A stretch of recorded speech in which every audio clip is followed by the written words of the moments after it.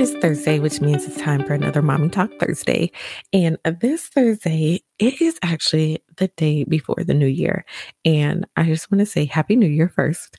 And if you are still kind of getting your thoughts on how you want to start a new year, I want to suggest something to you. And that is to have a word for your year. Now, this is something that I started doing about 2 or 3 years ago. And I have noticed when I have a word or a theme for the year, it really kind of sets the tone and reminds me of, ultimately what the big goal is for the year. Now, I will share with you that 2020, in 2020, the word for the year for me was tribe.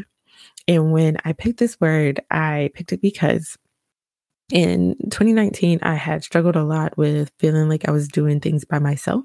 So I picked the word tribe because I wanted to have a group of women that could support me, a group of women that I could support, just not only just for support, but to get some help. Because let's just be real, like we can't do everything by ourselves. So that's why it's so important for me to have that tribe. Now, with the pandemic, it kind of put a monkey wrench in the tribe, but I still did that. I didn't necessarily have people that I met with physically or helped me in the house as much as I would have liked. However, I did develop relationships with different women who really helped me out a lot. And I really feel like I have found my tribe and it has helped me tremendously.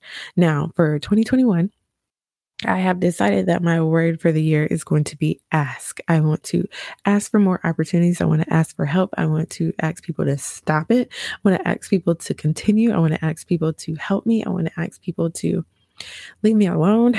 I just want to ask for more things because that is something that I don't do much of. And I have found the more that I speak up and the more that I ask for different things, the more that I actually receive. Isn't that funny? So that's why I chose ask, because I have some goals for myself for 2021. And the only way that I really truly feel like I'll be able to reach some of those big goals is if I ask for things. So I am telling you all of this just to get your mind kind of spinning on some things that you could potentially do. You can have different words for the year. I've heard of women have the word for the year being adventure or intuition or simple, or even it was another good one I heard. I'm trying to remember what it was. Simple.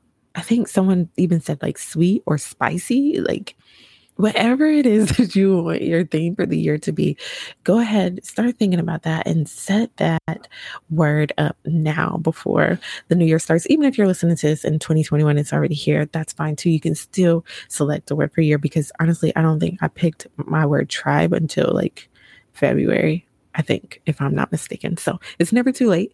Go ahead, select your word for the year. And if you're feeling really bold and you want to share, let me know what you picked your word for the year to be.